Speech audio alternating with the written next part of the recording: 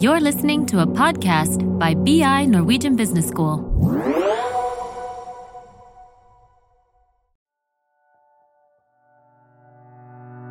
Men of business in England do not like the currency question. They are perplexed to define accurately what money is. How to count, they know, but what to count, they do not know. These were the words of the famous 19th century British economist, political analyst, banker, writer and subsequently editor of The Economist magazine, Walter Bagehot. The quote grasps an important issue that will be at the center of today's episode of the podcast Financial Bubbles, Crashes and Crises. Namely, what exactly is money? What counts as money? The answer to this question is not as obvious as many might think. Even more debatable is the question of where money comes from. How is money created? In recent years, the question of money creation has been increasingly scrutinized. In 2014, the Bank of England published an article where they critically examined the standard view of money creation as it traditionally had been presented in macroeconomic textbooks. Their conclusion was that this theory, which put the central banks in more or less full control of the money creation process, simply was, and I quote, not an accurate description of how money is created in reality.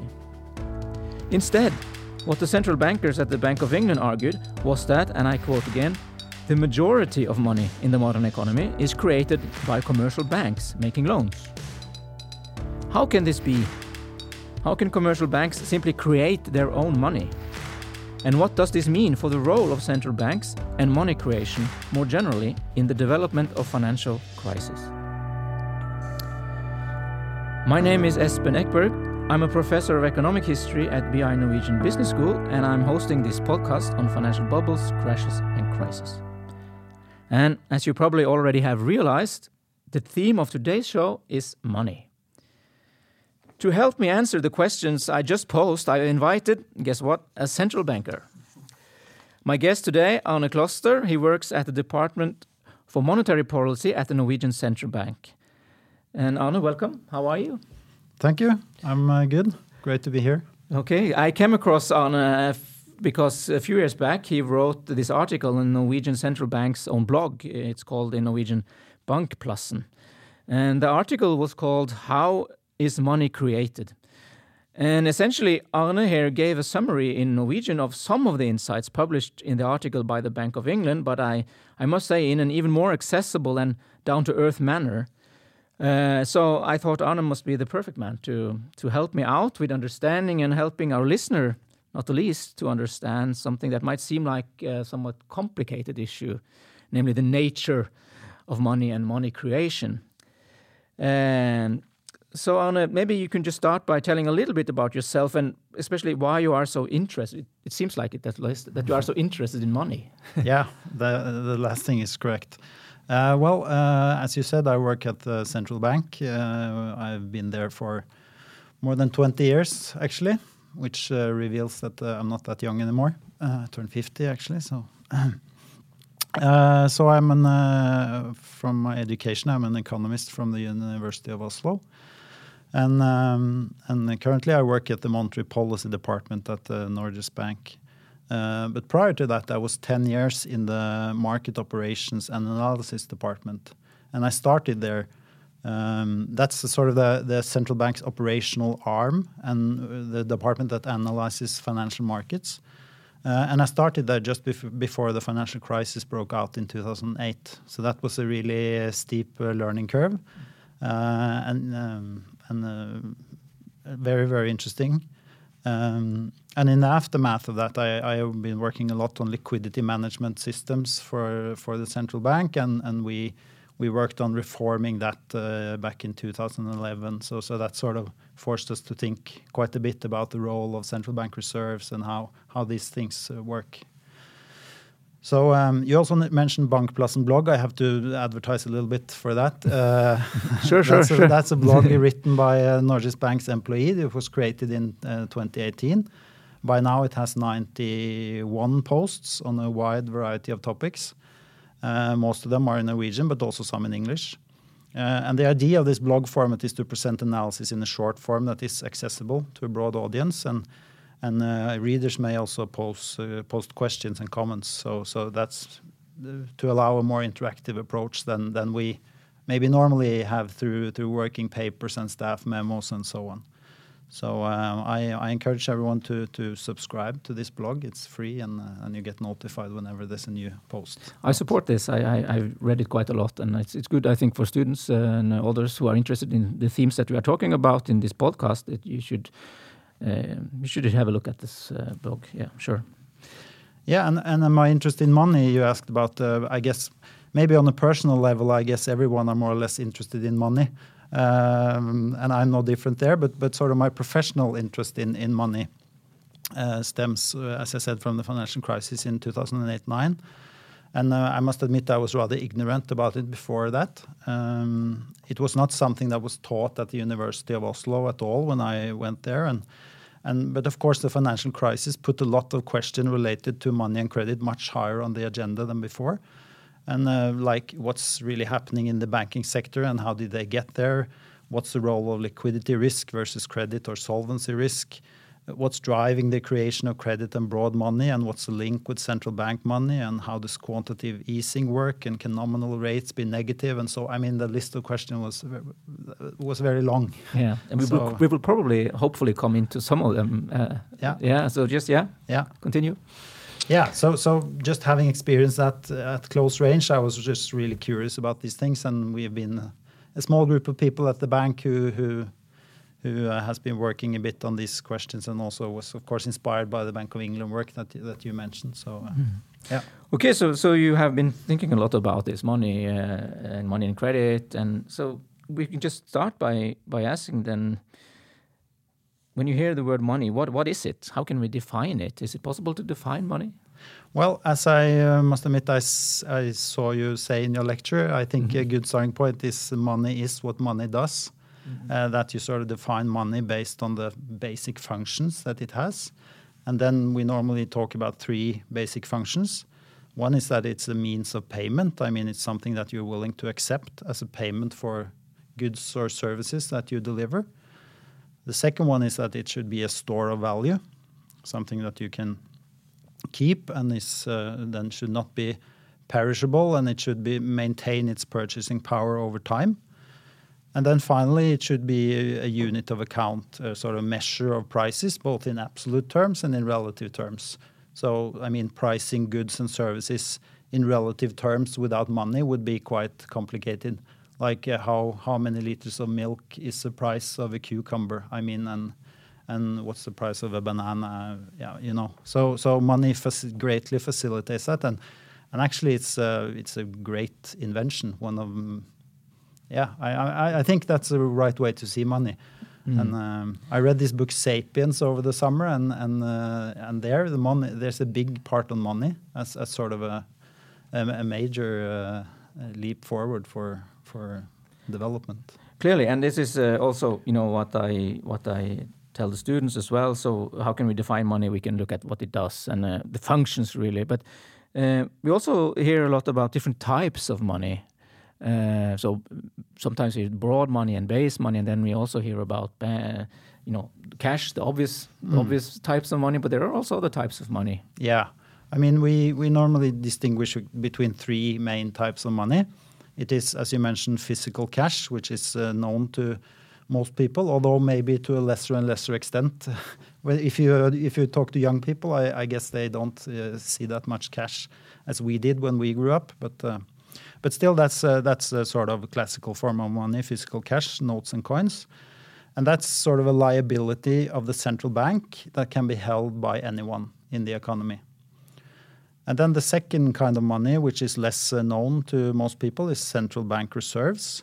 That's also a liability of the central bank, and it's an electronic form of money that can only be held by banks. So that's sort of the means of payments between banks supplied by the central bank. And then the third kind of money, which is by far the most common one, I mean, it's, say, 98% of all money, is deposits in commercial banks.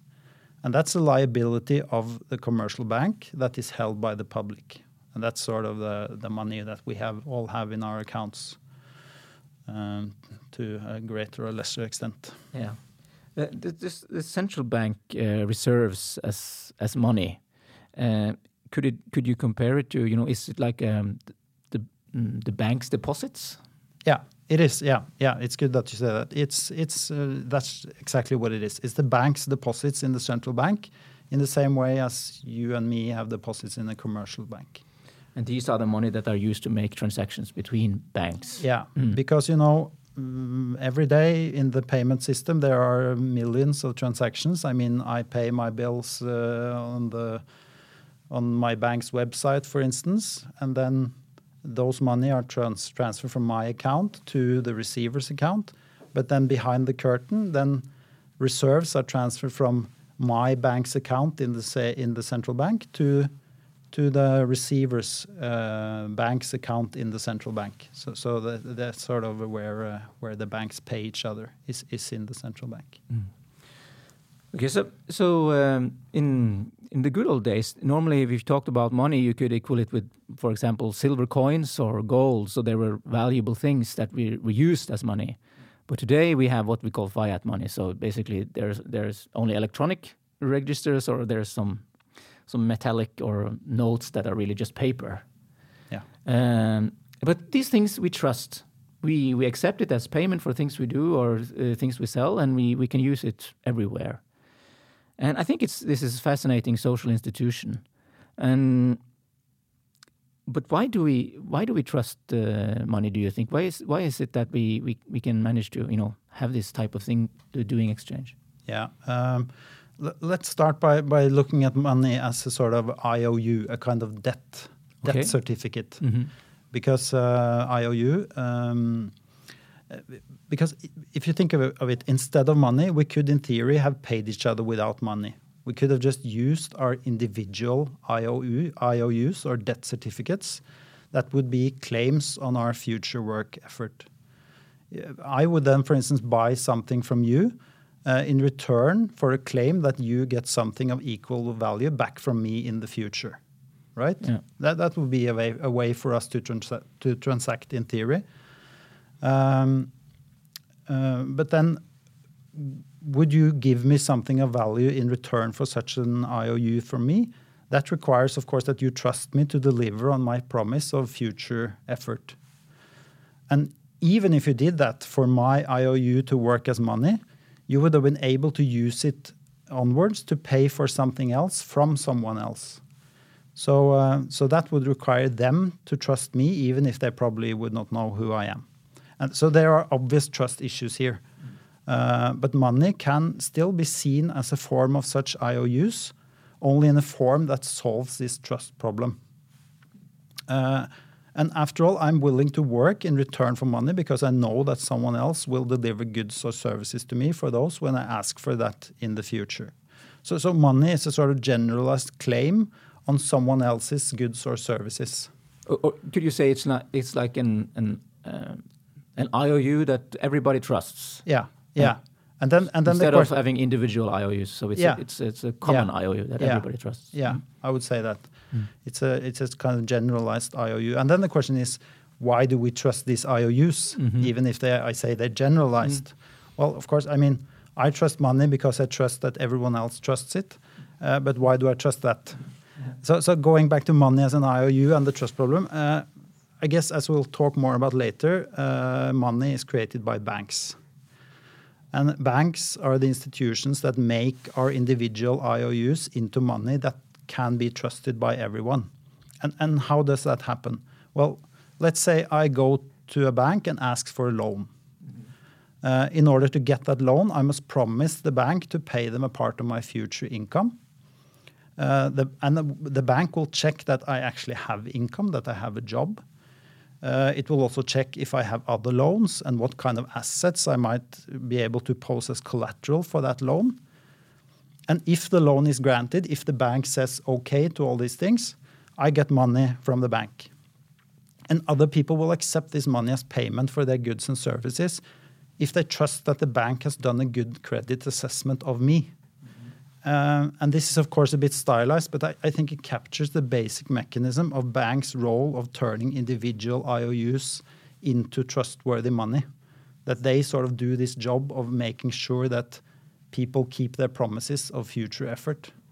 Yeah. And money represents those promises that are sort of underwritten by the bank, if you will. But this must have been something that is also related to, that the state, for example, has a central bank that creates money that cannot be counterfeited, and that the state will accept taxes in money, and so there is always demand for this type of money. Yeah, you're perfectly right. I mean, now I took the pure private sector sort of version of it, but you're perfectly right. Of course, the state plays also an important role in all the things you say, and also in regulating the banks and providing insurance that deposits are safe, and and also accepting them as tax payments, as you said. Okay, so I think now we have a fairly good view of what money is. But then you started a little bit talking about how money is created, and you said something that some people might think is a bit strange, that banks create money. In recent, as I said in the introduction, in the recent years, there has been some discussion about this thing, how money is created. And it started really with this Bank of England article in 2014, where they said that the standard economic textbooks, they have it wrong, or at least it's not precise way of describing money creation. So can you just tell us a little bit about the standard view of money creation, how the new view of money creation that, have came out first, I think, from the 2014 article, and then has, in a way, spread a little bit around. So how? Yeah. I mean, if we start by what we can call the sort of standard view or old view of money creation, we could perhaps call that the money multiplier view, would be one way of characterizing it, and that sort of stems from the institutional arrangement of binding reserve requirements for banks. This meant that banks receiving customer deposits, they had to hold a fraction of those deposits as reserves in the central bank, in their accounts in the central bank. So if the reserve requirement was 10%, for instance, then a bank that received 100 of cash as a deposit from a client could only sort of lend out 90 of them and had to keep the last 10 as reserves in the central bank.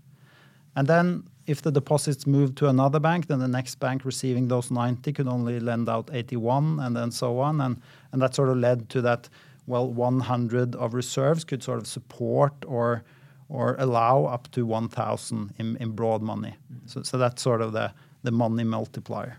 And this also explains why cash and central banks reserves is sometimes called high-powered money.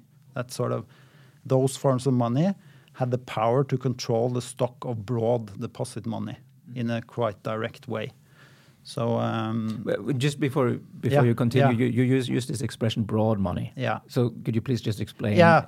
By broad money, I mean basically deposits, as we talked about, deposits in commercial banks. The money that we sort of all know. And these are different from base money then, huh?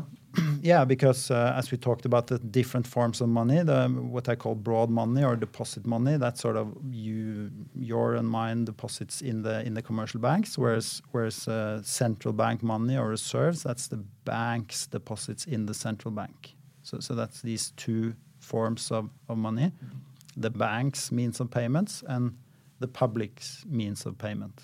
Okay. So well, then just continue. What you had this standard view of money creation. What's wrong with it? Well, the thing is that this system that it sort of builds on or describes of these reserve requirements that banks have to hold in the central bank, that system has been abandoned in most modern advanced economies today. I mean, you still see it in some developing countries around the world and so on, but in Europe and the US, it's that system is no longer what is used. So that sort of leads us to the new way of money creation, which is not necessarily a completely new and different way. I don't think the Bank of England in 2014 found out that they then discovered that private banks actually create money. No, I agree. It was just that it was realized that textbooks, as you said, very often describes a bit outdated institutional setup, which gives an inaccurate sort of view of how money is created. So this new view, in a sense, reflects more modern institutional factors in a correct way. And that is that, I mean, the difference between them is, in both views, commercial banks create money in forms of deposits, I would say. But the question is what constrains them in doing so. As I said, in the old view, it's the amount of reserves they hold in the central bank. In what we can call the new view, there's no direct link between central bank money and broad money or deposit money. And as I guess we might talk more about later, there are some other mechanisms in the sort of modern economy that constrain and limits money creation by banks. Mm-hmm. It's not these reserve requirements, it's other things that constrain the banks. And this also means that this money multiplier that you see in textbooks sometimes, it's not a very useful concept in my view as a description of today's advanced economies. So the amount of cash and reserves is not directly linked to the amount of broad deposit money, as you often see in textbooks. Mm-hmm. But I need to come back to this quote from this article from 2014, where it says that the majority of money in the modern economy is created by commercial banks making loans. Yeah. So could you please explain how this can lead to more money? Yeah. I mean, that was a good thing about this article. I think that is sort of in a very neat way described how money is actually created. Because I mean, as we said in the old textbooks, you often saw banks portrayed as pure intermediaries. Right? They received savings or a deposit from a client, and then they lent that out to someone else in the economy.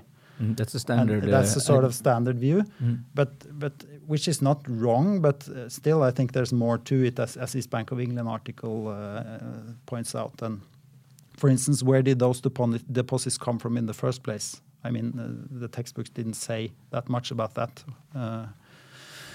So I think, I mean, the creation of money is sort of happens when a bank give a loan. Because when a bank give a loan, it basically deposits your account with that amount, and that money is made, if you will, out of thin air. It's just a click on some computer, and your account has 1,000 more than it had 5 seconds ago. Yeah, so basically, I make a loan. I get acceptance for a loan from a bank, and so they pay me the loan by crediting my bank account with the size of the loan. Yeah, and then there has been created a bank deposit, or the size of bank deposits has increased, and since the definition of money, also one of the types of money is bank deposits.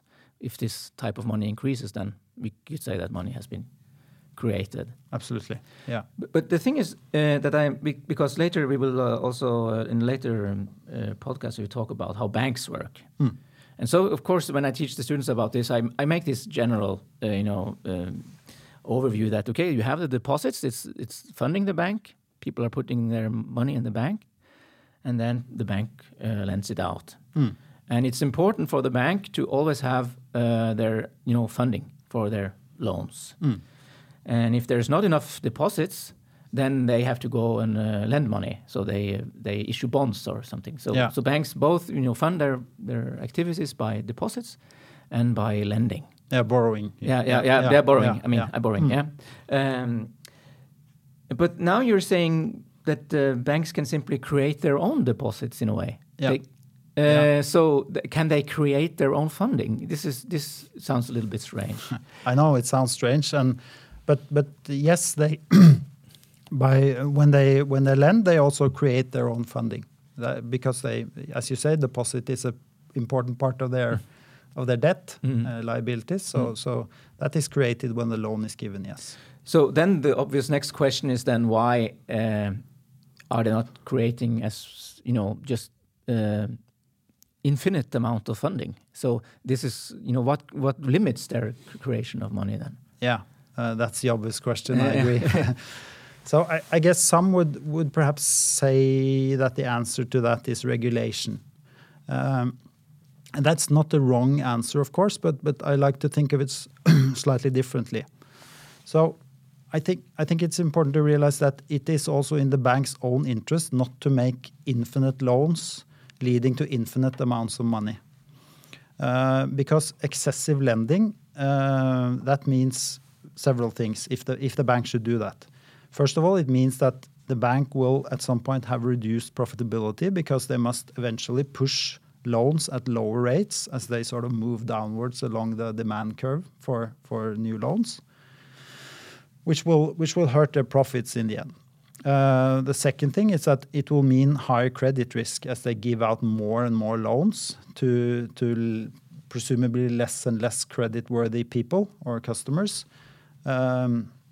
They run a higher risk of making a loss in that people cannot repay those loans. And who are first in line to take that loss? Well, that's the owners of the banks, the people who have bought stocks in that bank. So it's not in their interest that the bank gives out too much loans to people who shouldn't have them. And then the third thing is maybe a bit more subtle, but excessive lending also means higher liquidity risk for the bank.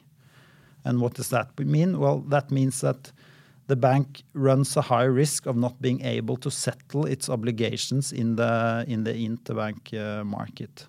Because more and more loans, as we said, if it gives more and more loans, they will be funded by more and more deposits that it creates when it gives those loans. And those deposits is, of course, funding for the bank, but they might move to other banks because people get those loans in order to use them. And when they use them, those deposits may disappear for the bank who has actually issued the loan. And then the bank must replace that funding by some other funding, right? And that could happen in the interbank market, or it could happen as a loan from the central bank. But in any case, if the bank needs to roll over large amount of short-term funding, that represents risk for the bank. And the bank will normally want to mitigate that risk, for instance, by attracting longer-term funding, as you mentioned, by, for instance, issuing bonds. And that will increase the bank's price of funding. So the more deposits it creates, the more liquidity risk it gets, and the more is the bank's need to sort of obtain some other source of funding. So is what you're saying that on the one hand, it's the business model of banking that in itself limits the bank's creation of money, and together with competition between banks. Of course, yeah. If we had only one bank in the economy, this liquidity risk that I'm talking about would not be there, because whenever a deposit was used, it would always come back to the same bank, you know. But when we have many banks, they face this liquidity risk. So that being said, I mean, even if I claim that it is in the bank's own interest to lend in a prudent way, as you know better than me, history is full of examples of the opposite, leading to debt crisis and many things that we don't want. And that is, of course, why we have regulation. And regulation ensures that the bank fulfills minimum requirements with respect to capital, which is a buffer against credit risk, and liquidity, which limits sort of the maturity mismatch between assets and liabilities for the bank. So I'm not saying that regulation is not important, because it is, but I also like to point out that there is some sort of pure private sector incentives that limits the banking in creating infinite amount of money. Yeah, because what you have seen in booms, in credit booms periods, is that all banks at the same time think it's a good idea to increase their lending, and at some point this system collapses. Yeah, of course. If you could think of lending is linked to probably expectations of future income, right? And if people expect for some reason that future income will increase a lot, well, then both clients and banks may be inclined to give a lot of credit. And then if those expectations turn out to be wrong, then there is a problem in repaying that credit. Okay, so there are a number of reasons why banks would not lend out infinite amounts of money or create infinite amounts of money. But the central bank then, what role does the central bank and what is left for the central bank to control? Yeah, we talked about the sort of the old and the new view of money creation, and of course in this what we can call the old view, the central bank had a very direct control over the money supply, over broad money supply, because there was this binding reserve requirements, which meant that if the central bank wanted more credit, it could just reduce the reserve requirement, and that would sort of free up a lot of lending capacity for the banks, right? So, and then the opposite if it wanted to tighten. So, and also in the past, we've seen quite a few countries used money supply as an intermediate target for monetary policy that tried to sort of target money supply. That was sort of the target variable for them when executing monetary policy. Because inflation is ultimately a monetary phenomenon. So if you control broad money, you will ultimately also control inflation, was sort of the thinking, which is not wrong, but in order for that to work, you need two things. You need that the central bank can actually control broad money through a kind of this reserve requirement kind of policy. And secondly, you need that the link between broad money and inflation is relatively stable. And especially this second requirement turned out not to hold that well in practice in many economies, because what we call the velocity of money, the speed of which money circulates in the economy, is not constant. And today, few modern advanced economies use money as an intermediate target for monetary policy at all. But they can still kind of control it in the more. Yeah, we need to talk about that, because the central bank still has a role to play, obviously, when it comes to money. Fortunate for me working there, we still have a role to play. Yeah. So central banks today control inflation by setting interest rates, and interest rates, of course, affect the price of credit, and thereby the demand for new credit and money creation. So the tool of the central bank now is the price rather than the quantity of credit. If that's one way of putting it, at least. Could we say that they, instead of controlling money directly, they do it indirectly through the price? Yeah. And mainly by affecting demand for credit. Yeah. So reducing the interest rate, increasing the demand in theory, and or the opposite. Yeah. But in recent years, we have seen the central banks trying to do this, creating or stimulating more money creation by reducing the interest rates to really low levels, and some places even negative levels. But it hasn't worked so well, and so they have tried other things as well. So like the quantitative easing is also a way of creating money, perhaps more directly. Yeah, that's true. I mean, following the crisis, as you said, there has been many years of what we would think of as ultra-expansionary monetary policy with the interest rates at zero or even negative. And still we haven't sort of seen a very clear pickup in demand, and at least not inflation in line with the targets. It has remained below target in many countries. Yeah, I mean, we have to remember that this was now we're in a very special situation with the corona crisis, but the 10 years, 12 years after the financial crisis, there was, the economies, at least in Europe, did not pick up very well. No. Despite the fact that the price of credit or price of money was really low. Absolutely, yeah. So that leads us to to QE, or quantitative easing, as a tool, which was not entirely new in 2008, because the Japanese central bank had done it even before that. But of course it sort of became much more common after the financial crisis. And then what is quantitative easing? Well, it means that the central bank buys assets normally government bonds from the private sector. And the sellers can be commercial banks, or it can be other agents like pension funds or corporates or even households in principle. And by demanding and buying those bonds, the central bank drives the price of the bond up, which means that the effective yield on the bond goes down. And the effective yield is sort of what we think of as a long-term interest rate in the economy. And probably the most important motivation is to then reduce the level of long-term interest rates in the economy, because they did what they could with the short-term interest rate, which you control by the policy rate in the traditional way.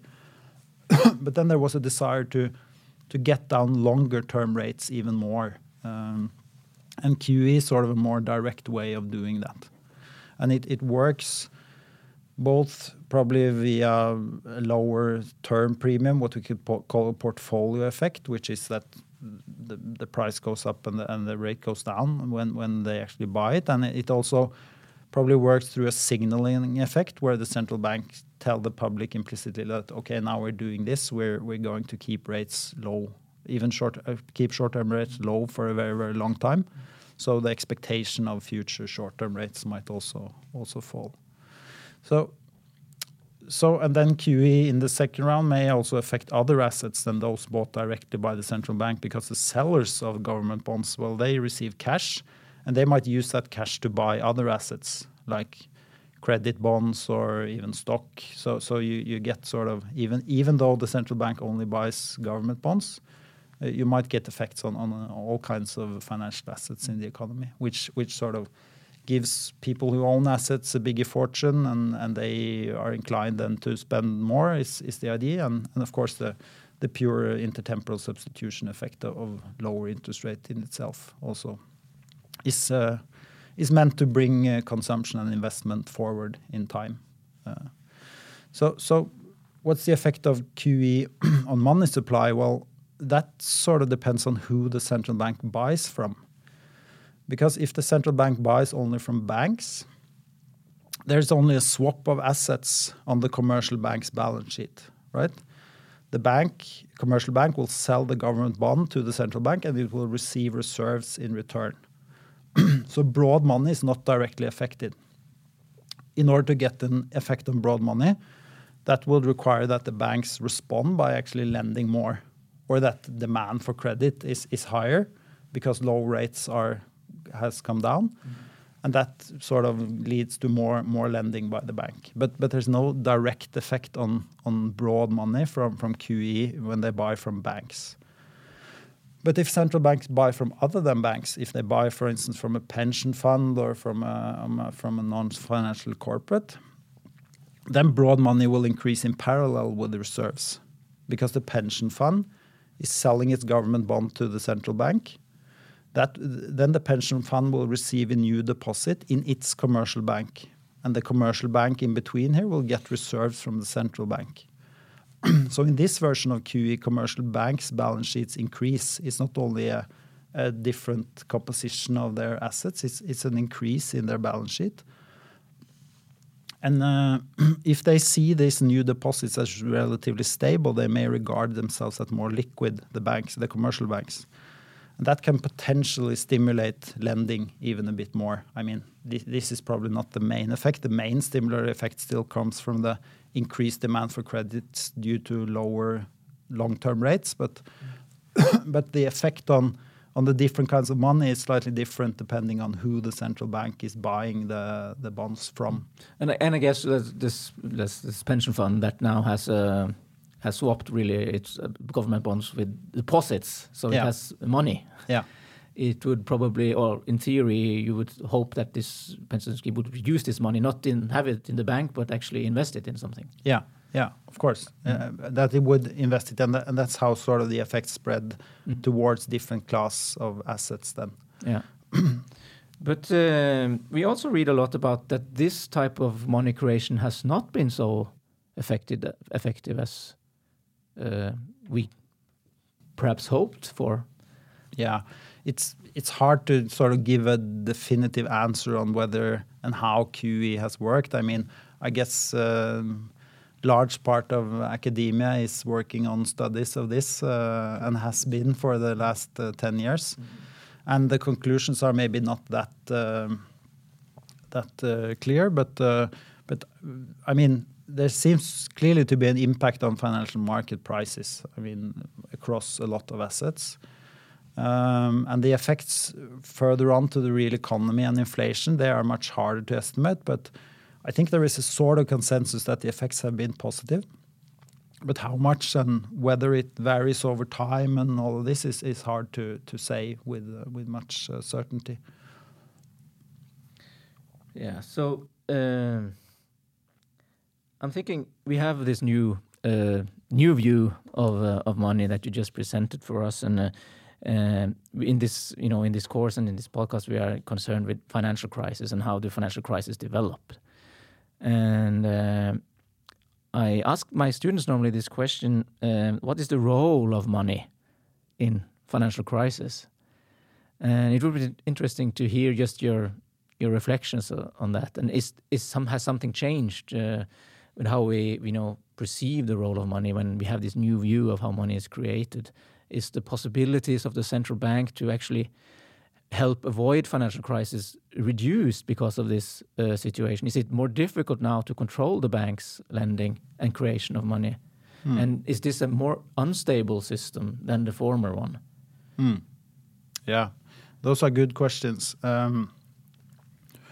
I think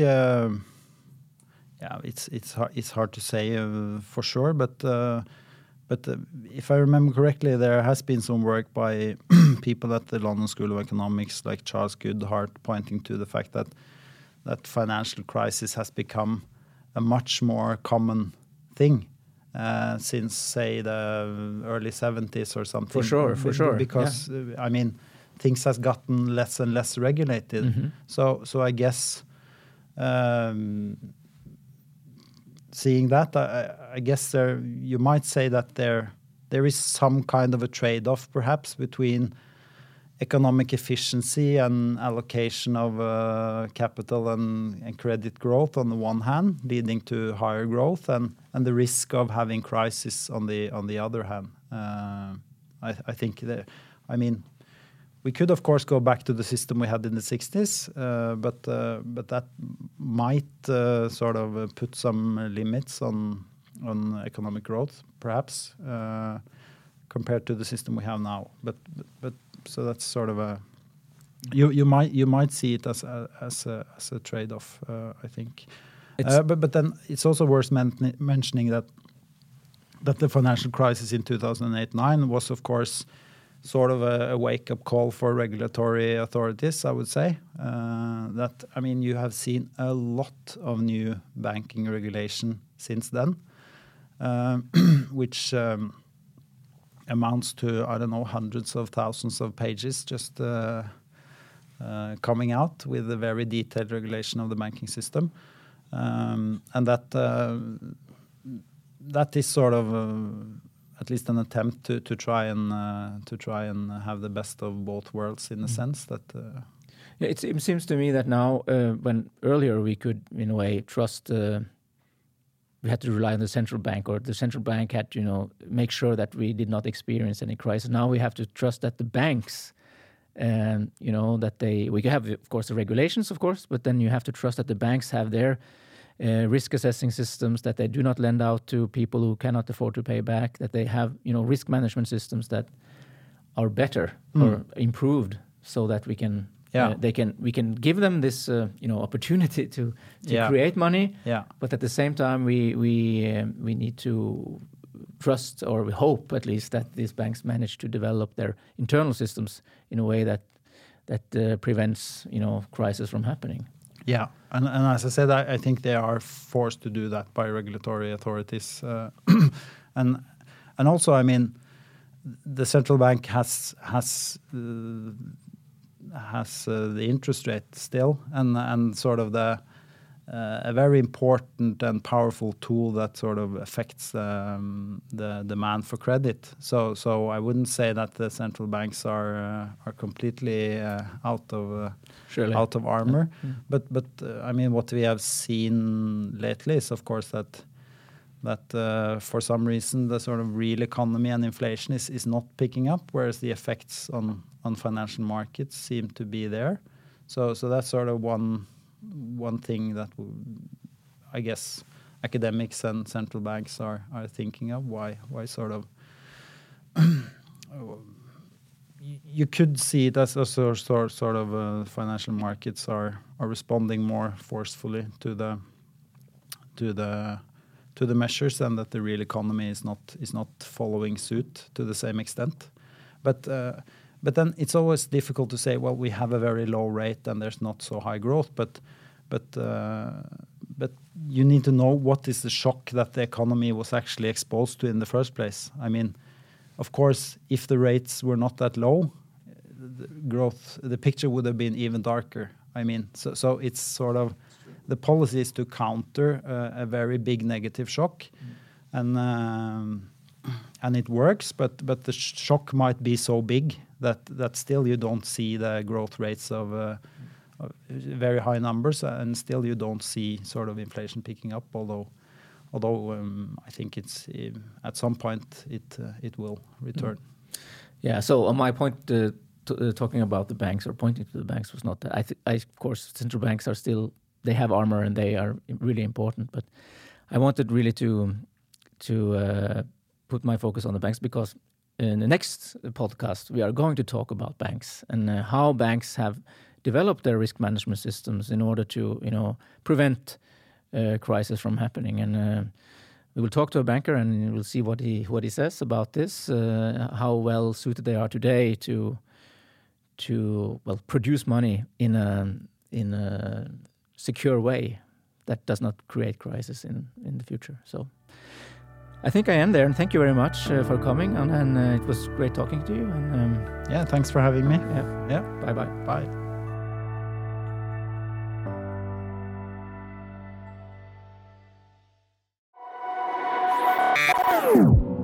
This is a BI production. Listen to more podcasts. Go to bi.no/podcasts.